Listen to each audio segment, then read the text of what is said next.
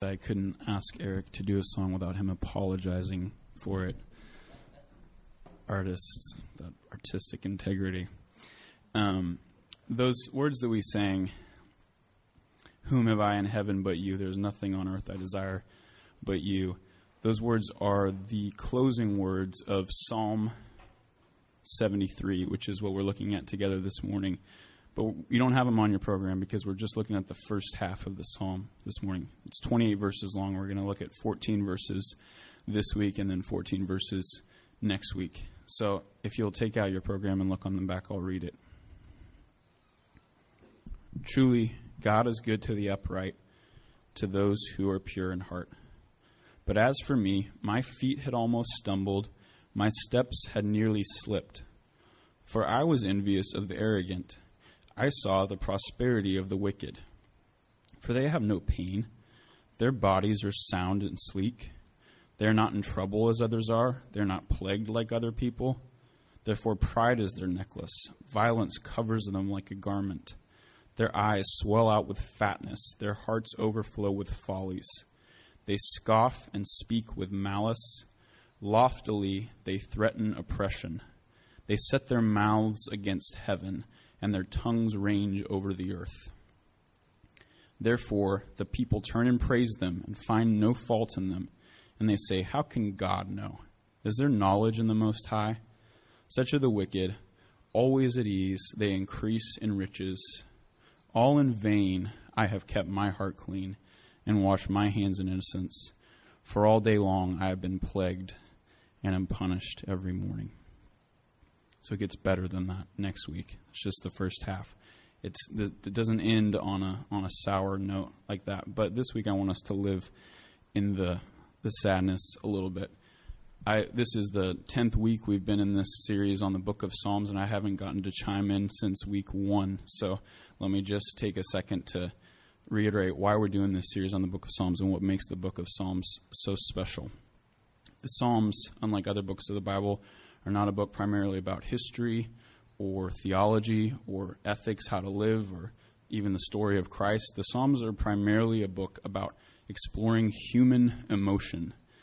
And when I say that, you probably have one of two kind of visceral responses to that based on how you were brought up and your background and that sort of thing, to really overgeneralize and oversimplify. There are basically two approaches to human emotion. One would be what I would call a religious approach or a more conservative approach, which would say basically emotions are kind of bad. I don't really need to look at the depth of my own heart to see the bad stuff that's down there. I don't need to look at the profundity of all the icky things that I have going on in myself, because what good would that do? I mean, really, what good would it do to drag all that stuff up? So I'll kind of just try to ignore it as much as I can. And that makes a lot of sense, especially if you believe that God's favor and God's support in your life is something that you have to warrant. It's something that you have to deserve. Because if that's true, if that's the case, that you have to earn God's favor, then it makes a lot of sense that you wouldn't want to look at all this bad stuff you have going on. If you're trying to be a virtuous person, that kind of cuts counter to that. So just try to ignore it and try to live a good life on the surface. That's like a religious, more conservative approach. A more secular approach or a more liberal approach would be to say the exact opposite. The other extreme is to say, no, not only do I want to look at what's in my heart, but my feelings, my emotions are the very core of who I am. They're what define me. They're the most true thing about me. More than what I say I believe, more than my associations, my commitments, my friends, my feelings, that's the real me. How I feel is the real me.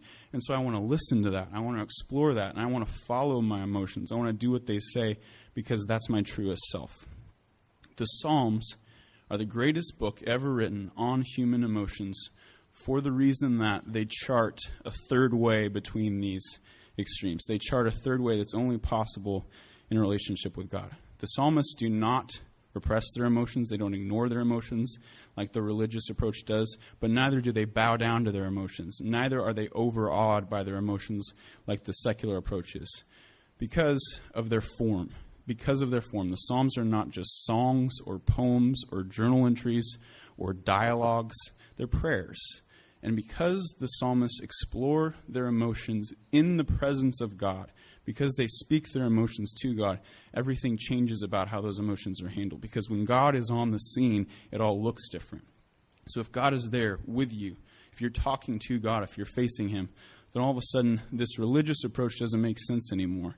Because you don't need to be scared about God's judgment. You don't need to be scared that when you drag up your emotions, you're going to push God away. He's right there with you, listening to you. But if God is there, if God is on the scene, then this secular approach doesn't make sense either. Because if God is God, then your emotions aren't. If God is divine, then your emotions aren't. There's something higher than your emotions. You don't have to bow down to them. You don't have to do what they say. And that's why the psalmists, that's why people who pray their emotions are able to go to a greater depth and have greater honesty and greater clarity than any other approach. Because when God is present, that's the only time that we can really understand our emotions and face them without having to kind of submit to them. Psalm 73 is a perfect example of what I'm talking about. Because in this psalm, the psalmist, this guy Asaph, he faces the most profound emotion of all, which is anger toward God, which is disappointment with God, conflict with God himself. And obviously that, more than any other emotion, is the emotion that you have to face in prayer, which we'll talk about later today. But what we're going to do for the next 2 weeks is this week talk about why he's angry, what causes anger toward God, and talk about whether it's a good thing or a bad thing on balance. Is it okay to be angry with God, or is it something we should try to avoid? And then next week, for the next 14 verses of the psalm, in the second half, we'll look at how do you get out of it. If you're in a conflict with God, if you are mad at God, how do you resolve it? How do you get back on solid ground? That's next week. So you get to live with it for the week in between. If you're mad at God, you just get to stay mad at him for a week and then come back next week and figure out how to sort through this. But like I said, we're going to talk about today that it's actually not the worst thing after all. So we'll get into that, but before we do, let's pray.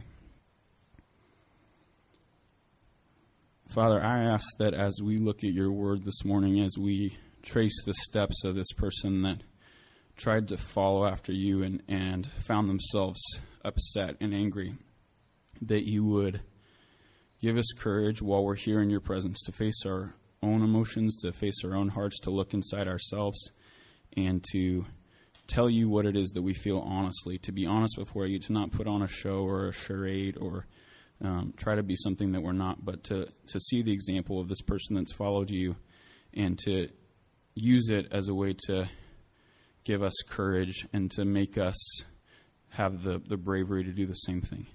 It's in Jesus' name we pray, and only because of him that we feel confident to do this. Amen. So I think that anger with God, being mad at God, often masquerades as something else. It often gets covered over. It's something that people don't feel comfortable with. So for people that are irreligious, for people that say they're not religious people, anger with God, the most common cover for it is intellectual doubt. Well, I just don't believe. Well, there's just not enough evidence. I'm not saying that intellectual doubt isn't a real thing. There's some people that just don't believe because there's not enough evidence. But that's very rare. It's more often the case that intellectual doubt is a cover for some sort of anger. So there's this famous Christian pastor and author, R.C. Sproul, and he tells this story about playing golf with a friend of his, and they're talking, and the conversation turns to religion. And the friend says, well, I'm just not religious. And R.C. Sproul says, well, why? And he said, well, I just don't think there's enough evidence. There's not really enough to grab onto. I'd have too many doubts. I just can't believe it. And so they just leave it at that. And then they go on playing golf. And a couple of holes later, the friend says to him, I just can't believe in a God who would let my baby die. So the doubt is not the problem. You can't be mad at someone you don't believe in. The guy believes in God. He's just mad at him. He's mad at him. And that is often the case with intellectual doubt. It's a masquerade for something else. Now, it's not just irreligious people that do this. In fact, Christians are far more apt to be afraid of being mad at God, to cover it over with something else, to call it something else. So doubt still is a popular choice. You still sometimes will hear Christians saying, well, I'm just struggling with doubt right now. I just can't believe this or that, which does happen. I'm not saying it doesn't happen, but often it's a cover for this sort of conflict with God. Other things that go for covering this are like spiritual dryness. I'm just going through a dry spell right now. I just can't really connect with God, just not feeling it. Or even busyness. You say, well, I'm not having the relationship with God that I'd like to right now, but I'm just really busy. Things have been crazy. All these things are real things that happen in the Christian life, but they also can be a cover for something else, because there's one thing that we don't want to admit, and that's that we're mad at God, because it feels so bad. Mad at God? How could I be mad at God? I love God. Well, let me ask you this. Have you ever before, it sounds crazy, been mad at someone that you love? I mean, it sounds absurd, I know, but have you ever before been mad at somebody you love? See, in our human relationships, we know that we're most often mad with those that we love the most. We're most apt to have conflict with those that we have the closest relationships with. We get that in our human relationships, but for some reason we want to ignore that when it comes to God. We want to think that it's a bad thing when it comes to God. And you say, well, it's not the same. God's perfect. Well, so I'll ask you another question. Is your conflict with people you love, is that always 100% a function of their imperfection? No, obviously not. Obviously not. There's at least a couple of other factors that come into play. One would be your own imperfection, and the other would be just plain misunderstanding. You just misunderstand each other. And those two factors, your own imperfection and misunderstanding, those are obviously just as much at play when you relate to God as they are when you relate to somebody else you love. So when you say, oh, I don't get mad at God, what you're saying is, I'm perfect with respect to God. I always understand God perfectly. I never misunderstand him. And that's not a position that you want to be in. So all of a sudden the tables have turned a little bit. Because before, not only now is it okay to be mad at God, now it's a sign of honesty. It's a sign of integrity. It's a sign of personal spiritual maturity. And denying it is where you don't want to be. And we'll talk more about why that is as we go on this morning. But what I want to do with the rest of our time is look at this example from the life of Asaph to draw out three things. One is the most common cause of being mad at God. It's not the only cause. It's not the only reason people have conflict with God, but it's the most common one, and it's what Asaph is facing. The second thing is I want to talk about the danger of being mad at God. There is a legitimate reason people are kind of afraid of being mad at God. I want to talk about what that is and how to steer clear of it. And then third, I want to come back to what I just mentioned, which is the basic necessity of being mad at God. Why it's something that has to happen if you want to be close to God. And why, if it's happening in your life, it's a good thing. It's a good sign. It's a sign that you're on the right track. So we'll look at those three things. And then next week, we'll go through Asaph's step-by-step process in the second half of this psalm, how he regains his footing and makes peace with God. But this week, first, what is the most common cause of being mad at God? What's the most common cause of conflict with God? Let's look at this example from Asaph. He says, I was envious of the arrogant. I saw the prosperity of the wicked, for they have no pain. Their bodies are sound and sleek. And then skipping down to the very end of the page. Such are the wicked, always at ease. They increase in riches. All in vain I have kept my heart clean and washed my hands in innocence. Asaph has a problem, and his problem is that he's lived this good, virtuous, religious, moral, upstanding life. And he sees people that are vain and are immoral and are cruel and are full of themselves and are only care about things that don't matter and mock God. And he sees these people having prosperity in the world, doing well, going on from success to success, while he himself is afflicted in some way. He says here, for all day long I have been plagued, and I am punished every morning. The last verse there on your outline. For all day long I've been plagued, and I'm punished every morning. So we don't know what he's facing. It's probably a good thing that we don't know, so we can just kind of fill in the blank for ourselves with whatever you might be facing or have faced. We don't know what this punishment is, whether he's in physical pain or whether he's going through a tough time or whether he just isn't having the success he wants to have. We're not sure what it is, but whatever it is, life is not going the way that he'd like it to go. Things are not happening the way he'd like them to. And what makes things worse, what he's really torn up about, is all the success that other people are having who aren't playing by the rules, who are doing everything wrong. It seems like their lives are really easy, and he's trying to do this hard thing to live morally, and it's not getting him anywhere. I think it's very important to notice that he focuses most of his energy on them. What he's really upset about is that they're having success. He could deal with his own misfortunes and his own setbacks. He could handle that. What he can't handle is them getting ahead for no reason. This human phenomenon has been proven, I guess you could say, now in a really famous behavioral science experiment that has been really popular over the last 10 years. They just keep repeating and repeating because they can't believe the results. And it's like, Asaph could have told you this, but the experiment goes, you put two people in a room and you put $100 on the table and $10 bills, 10 $10 bills. And you give them a minute on the clock. And if they can come to an agreement about how to split the money, then they walk away with whatever they agreed to take away. But if they can't, then the money stays on the table. But the catch is only one of the two people gets to make an offer. And then the other person just has to say yes or no, yes or no. So there's no like haggling. I mean, if they can both talk, they'll just be like, well, 50-50, that's fair, and walk away. But only one person is allowed to make an offer. Now, logically, if you're the person in the accepting position, and the other person, 1 second left on the clock, says, okay, I get 90, you get 10. Logically, you say, okay, I'll take that, because $10 is better than nothing. What does it matter what the other guy gets, right? Well, wrong. That never happens. They do this experiment, 1,000 times, and nobody will ever take $10, even though rationally you should take $10. Why wouldn't you? Why wouldn't you want the $10? Because it's not fair. It's not fair that person should get more than me. So they almost always will reject any deal but 50-50, which is crazy. It's crazy from a rational point of view, but it makes sense from this emotional point of view where we don't want someone else to get more than we have or to be dealt with differently than we are for no good reason at all. We can't handle the injustice of it. And that word injustice is at the core of what Asaph is dealing with here. And injustice, I would say, would be a good label for the most common cause of being angry with God, with conflict with God, because it's the thing that we can't understand the most, injustice. So it takes all sorts of different forms, macro level, personal level. On a macro level, it's like, well, why does one nation prosper and another nation live in poverty? That's not fair. Why does that happen? Now, there's books that come out all the time trying to explain why that happens in terms of the immediate causes.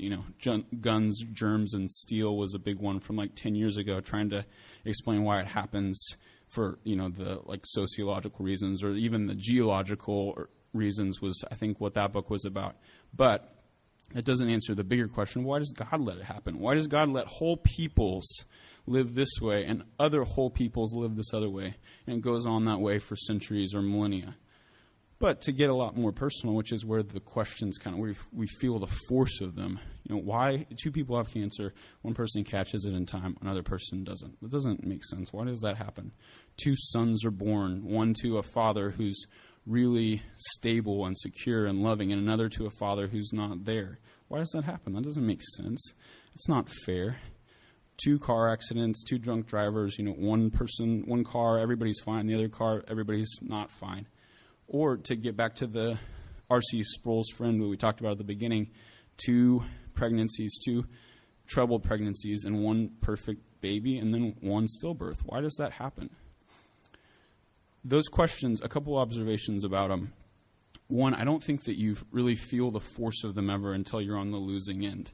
You think you might get it. You kind of get the dilemma intellectually, but until you've been on the losing end of one of those dichotomies, you don't really feel the force of the question the same way. But once you are on the losing end, then all of a sudden it seems like the most pressing, the most desperate question on earth. Why is God mismanaging the world? Why is God mismanaging my life? Because that's what it looks like. That's the first thing. The second thing I want to say is just related to that. These things are, I guess this goes without saying, but you all are more world wise than I am, but just because there's a myth out there that continues to persist, I'll just say these things do happen, and it is seemingly random. Like, there's not a discernible pattern. I think that for people who have never been on the losing side of one of these dichotomies, they secretly believe, even if they wouldn't say it out loud, that God protects his chosen ones, that God looks out for his chosen ones, that there's a halo of protection around the car of the one person, or that, he always makes sure it works out a certain way for the people that love him. That is a lie from hell, and it's something that Satan wants us to believe, wants you to believe, for the very reason that then if that's your cute little simplistic worldview, what happens to you when you're on the losing end? What happens to you when you get the short end of the stick? You have nowhere to go. So these are the sorts of questions that Asaph's dealing with, and for him, it may seem like kind of a petty issue of just people's material success, versus his own. It's not necessarily life and death like some of those subjects we just talked about, but at the same time, we don't know exactly what he was going through. So that's the cause of it, this injustice in the world, this injustice in our own life. That's the most common, not the only, but the most common cause of conflict with God, and that's what Asaph is dealing with. Second thing I want to talk about is, what's the danger of it? How can conflict with God go wrong? Asaph is here in the Psalms in the Bible talking to God about his anger. Why is this a dangerous thing to do? How can it go wrong? Look with me toward the bottom, the second to last stanza there. All in vain I have kept my heart clean and washed my hands in innocence. And then the second from the top stanza. But as for me, my feet had almost stumbled. My steps had nearly slipped. All in vain I have kept my heart clean. In vain I have washed my hands in innocence. What's he saying here? He's saying, I think I did it all for nothing. I've been working really hard. I've been trying to live this virtuous life, and the evidence is not backing me up. I think I made the wrong choice. I think I'm on the wrong path. That line about my feet had almost stumbled. I almost slipped. The picture there, you can't lose your foothold if you're walking on level ground. You can stub your toe or trip, but you can't lose your foothold. The picture there is he's on a mountain, or he's on a rock face of some sort. And all throughout Scripture, this picture of losing your footing is used as a picture for kind of losing the whole thing, of losing your grip on life, on the basis of your life, of losing your faith. And he's saying, and looking at how things had turned out, I started to feel like the whole thing was kind of just a joke, and I should probably find another basis. I started to feel like I was climbing the wrong mountain, which is the easiest way to, slip, is if you start to doubt that you're even supposed to be on that mountain to begin with. You start to doubt that it's even a worthwhile climb. The Eat, Pray, Love movie came out this weekend. I didn't see it, but it's about this woman who decides that her life kind of doesn't mean anything, that the basis of life that she's been living with isn't the right one, and so she goes on this journey to discover kind of what's the right basis of life. What should life be about? Which apparently is like, good restaurants and pretty views from the trailer, but I shouldn't judge it without seeing it. Anyway, that's what Asaph is about to do. The problem is, unlike the girl in Eat, Pray, Love, his basis of life wasn't just like materialism or, the American dream or whatever, which we kind of cheer for people when they want to try something else and get out of the rat race. Asaph's basis for life was already the religious life, was already the higher life, was already this life with God, and yet he's going through this moment of thinking, I think that this maybe isn't worth it. I think that I maybe shouldn't be on this particular path. So the danger of getting angry with God is that you turn your back on God altogether. The danger of getting angry with God is that you go a different direction and leave the whole thing behind. Now, how do you prevent against that? Asaph shows us how. The only surefire way to prevent yourself from turning your back on God when you get angry with God is to make sure that the primary way that you express your anger to God is through prayer. The primary way that you talk about your anger is to God himself. Because if you're facing him, then there's no danger of you turning your back on him. If you're pointed toward him, if you're talking to him directly about your anger, then there's no danger of you leaving him. I'm not saying that it's bad to do other things. It's not bad to talk to friends about your anger toward God, or it's not bad to talk to a therapist or to just kind of spend time by yourself. But that shouldn't be the principal way that you deal with your anger. That shouldn't be the principal way that you express these feelings. Because if they are, then God may get left out of the picture altogether. The only way to make sure that God is the one that stays at the center of your life is to make sure that he's the one that stays at the center of this trial too, and you express all these things directly to him. Because he's the one that you have the issue with anyway. Remember, it's like, I think another thing that kind of goes wrong with these sorts of questions is people get mad at other people or mad at themselves, mad at the drunk driver, mad at the doctor, mad at whoever. And that's kind of silly. I mean, God's the guy that let it happen. God's the one you're after. You have to have the courage to go toe to toe with him, and prayer is the avenue through which that happens. It's the only guarantee that you won't leave God altogether in your anger. And we'll talk more about how you pray through this process and how you kind of get through it to the other side next week, step by step, as I said. But for now, I want to close this morning by talking about, okay, well, if this is so dangerous, shouldn't we just avoid it altogether? Why is this so necessary? What's the upside? Why shouldn't we just try to keep from getting angry with God to begin with? And the only thing I want to say about this, besides what I already said of just anger with somebody that you love is natural, you have to have conflict to get close to somebody. The only additional thing I want to say about this is just that this sort of conflict is inevitable the better a Christian you are. The closer you get to God, the more inevitable this kind of conflict becomes. I think there's a tendency to read Asaph here and to think about what he's going through and to feel a little bit like, well, that's kind of immature, isn't it? I mean, what does he want from God? He expects God to just give him everything he needs. It's kind of childish. I mean, this kind of seems like a little bit of a Sunday school level lesson. I think I've even got this one figured out, and I'm not even a super Christian. What's the big deal? God doesn't always give you what you want. So what? Grow up. We see ourselves as superior to Asaph. That view only occurs to people, and I'll put myself in this category, who have not tried very hard. Because what is Asaph's real problem? Asaph's real problem is that he's done a good job at washing his hands, that he's done a good job at living an innocent life. Asaph's real problem is that he's tried really, really hard, and so he expects things to turn out a certain way. It's easy to not be disappointed with God if you haven't put in very much effort yourself. It's easy to not be very disappointed with God if you haven't really expected much of him to begin with. It's the good Christians, it's the people who are faithful, it's the righteous people who most often face disappointment with God because they actually expected something from God. They actually thought God was going to do things the way he said he was, or at least the way they thought he said he was. It's not until you get to that place that you really experience this type of tension. So not only is it, an okay thing, but to be really blunt, if you've never been in this position before, then you aren't trying very hard. You aren't trying very hard. Because once you start trying, once you start holding up your end of the bargain, then it's inevitable that you're going to have this sort of conflict with God because God does stuff that doesn't make sense. When you get to know the real God, he does stuff that doesn't make sense, that you don't like, that makes you angry, that hurts you. That's why people make idols. We want to be religious. We want to have a relationship with some God, but the real God is really scary and really hard to know. So let's make a little God over here that we can worship and control and understand, and then we can have our little religion that doesn't demand as much of us, and we don't get angry anymore.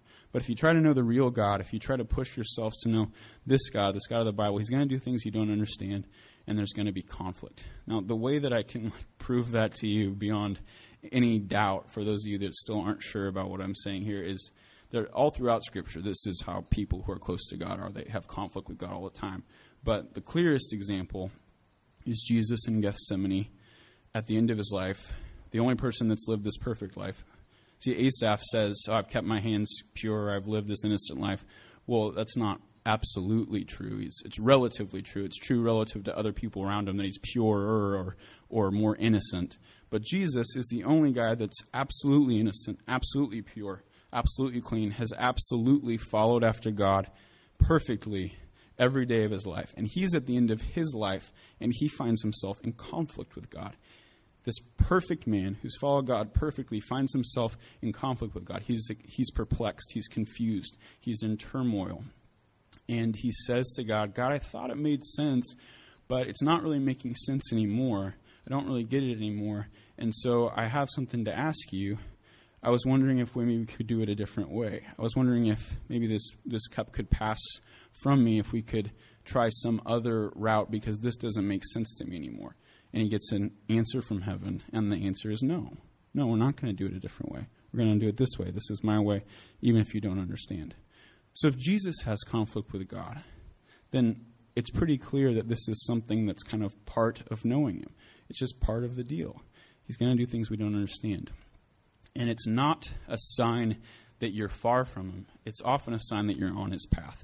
It's often a sign that you're following after him just the way you should. If you find yourself in this sort of conflict with him, if you find yourself angry at him. So we're going to talk about the steps for dealing with it next week. But in the meantime, just take this week and think about, are there areas unexplored in my life? I mean, I'm not trying to play psychotherapist here, but I guess this is kind of the sad thing, is that psychotherapy is kind of overtaken this realm, and I think it has a place there, but also we need to deal with these things on a spiritual level, on a purely you and God level as well. So think about this week, what is it that I've covered over? What is it that I've pushed down? What is it that I've called busyness or spiritual dryness or doubt or whatever, but really it's just masquerading for something I'm angry with God about? What is that? Think about it this week. And if you have the courage to do it, pray it out to God. Tell God why you're angry. Tell God why you think that he messed up, why things don't look the way that they should look to you. Tell him that. And then come back next week and we'll talk together about how to deal with that. Let's pray.